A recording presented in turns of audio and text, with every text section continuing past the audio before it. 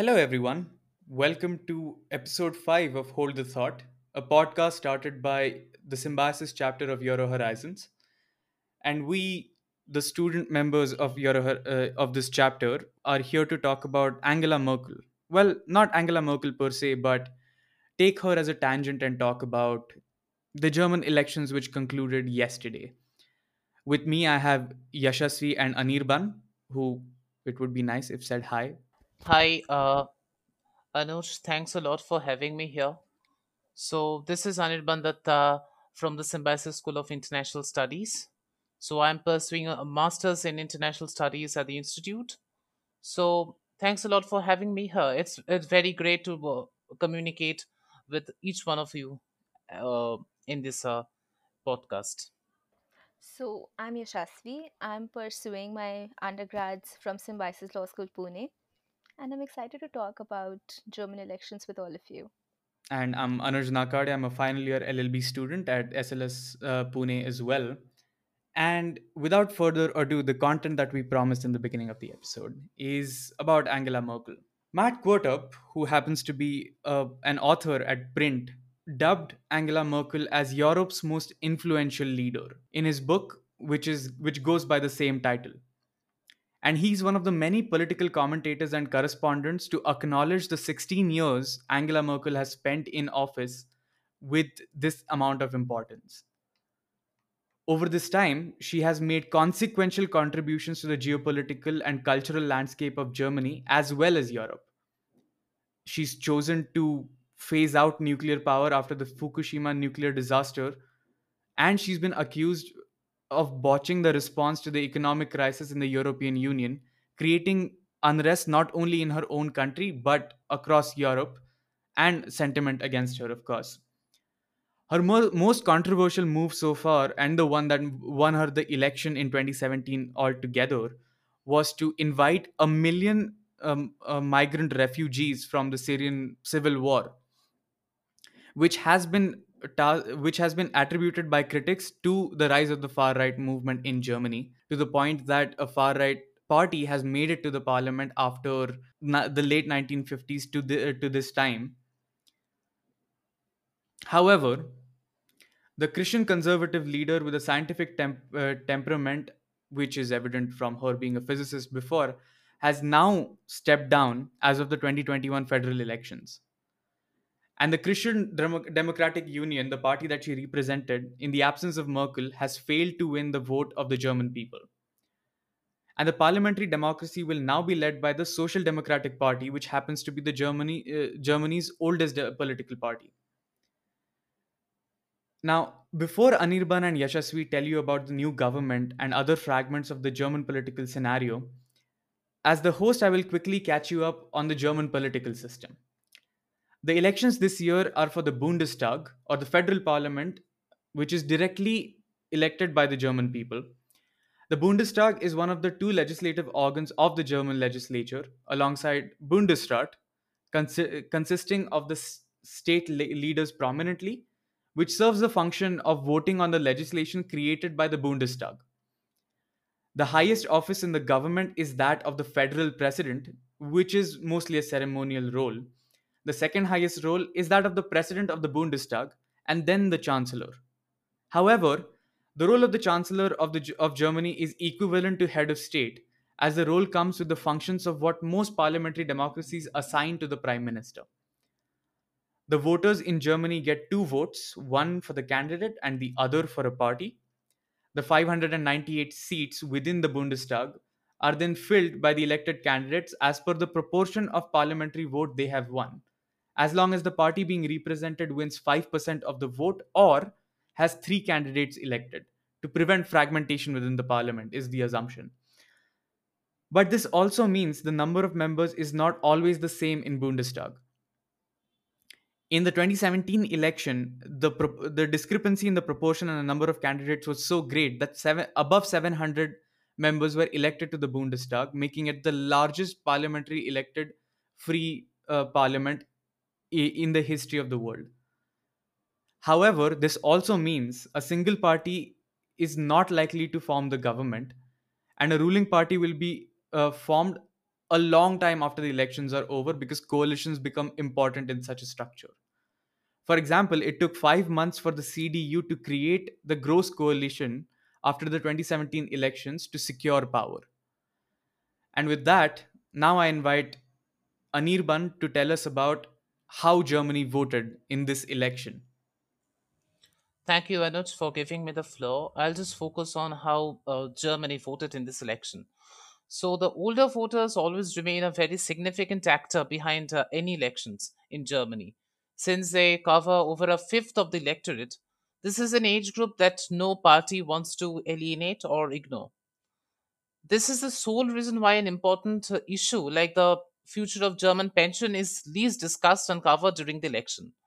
Polling by Bertelsmann Foundation holds that it is one of the most critical issues for the voters, followed by immigration and environment. The Germans claim the legacy of the pension scheme from the days of Otto von Bismarck. A prosperous German means rising rates of life expectancy, more money for the pensions are needed. Therefore, the Germans from this age group refer to this election as the die baby boomer. The manifestos of the parties are a bit vague in this regard. The parties like SDU establish a new form of supplementary funded pension provision, whereas the Greens propose a citizens' fund. The SPD claims that it is a issue of bread and butter. Therefore, the divergences exist and will likely to exist in the future, even after the results come out. The voters above the age of 50 cannot be considered as a homogeneous group. The older section of the society is nowadays more open to voting for the other parties, like the younger voters. So, therefore, they're not only focusing on SPD and the CDU; they're also favoring the Greens and other parties over over the conservative ones. These parties were considered fringe in German politics. In such a fractured post Merkel era, the parties like FDP and the Greens will now become the kingmakers. Therefore, there will be talks in the future regarding some of these core issues, and there will be disagreements in the coming weeks regarding tax increases and climate protection. Thank you, Anirban, for the insight on that. Now, as to understand what is the effect of this election in terms of policy and consequences, not only on German and European politics, but transatlantic politics, I'd like to invite Yashasvi to share light on that. Well, I thought I'd be sharing my limited knowledge with the listeners, but I'm glad to learn so much more and, expand my share of perspective here. As we all know, that Germany's left leaning Social Democratic Party has won the most seats in the country's federal elections. The SPD claimed a narrow victory over the centrist right's Conservative Party, Christian Democratic Union. The Federal Returning Officer website said that the SPD won 25.7% of the vote, followed by the CDU or CSU bloc, which garnered 24.1%, and the Green Party with 14.8% of votes. After a count of all 299 of Germany's constituencies or electoral districts. The result of these elections are important as this ends Merkel's 16-year stint in the job. But her successor won't be decided until a coalition deal is negotiated. The SPD will now begin negotiations to form the new government, a process that could take weeks or even months. After Merkel's election win in September 2017, it took more than 5 months for a government to be formed, as highlighted by the host Anush. But as Chancellor Angela Merkel's 16-year reign ends, the chance of guard in Europe's largest country has significant implications for New Delhi, particularly for the areas of trade, environmental policy, and security cooperation. As far as trade is concerned, the European Union is India's third largest trading partner, with Germany featuring in the first position of all EU member countries. During her term as Chancellor, Angela Merkel has visited India 4 times. During her first trip in 2007, discussions were initiated about a free trade agreement between the European Union and India. However, negotiations were soon put on hold due to Indian resistance to open up agricultural markets by cutting down tariffs to zero for 90% of all goods. During her last visit in 2019, Merkel has reiterated the importance of continuing the discussions relating to the agreement. And after the introduction of its new farm bills last year, the Indian government is also interested now in free trade agreements. However, after the results, the German interest in favor of this free trade agreement may not see a drastic change, but the terms and conditions may vary, according to the new party in the power. The Conservative Party, Christian Democratic Union, does not envision any change in the Germany's foreign trade policies, whereas the newly elected Social Democratic Party believes in the opposite ideology, which is to change the policies according to the need and adapt to new trade environments. As far as environmental concerns are concerned, we have Anirban who has already discussed extensively upon the same. So, concurring with him, I'd say that it was one of the major conflicts in the German election campaign. In June, the country's Supreme Court had ruled that the current government's policies with regards to the climate protection were unconstitutional, as it would amount to intergenerational injustice if no measures were taken for further preservation. It will be for the new government to come up with a solution, but even the Green Party may find it difficult to meet the demands of the younger generation. Given the global impact of climate policies, the outlook of German policies would inevitably have a spillover effect on India. This concerns especially the approach taken with regard to potential future agreements as well as approaches to solution in order to prevent further climate disasters.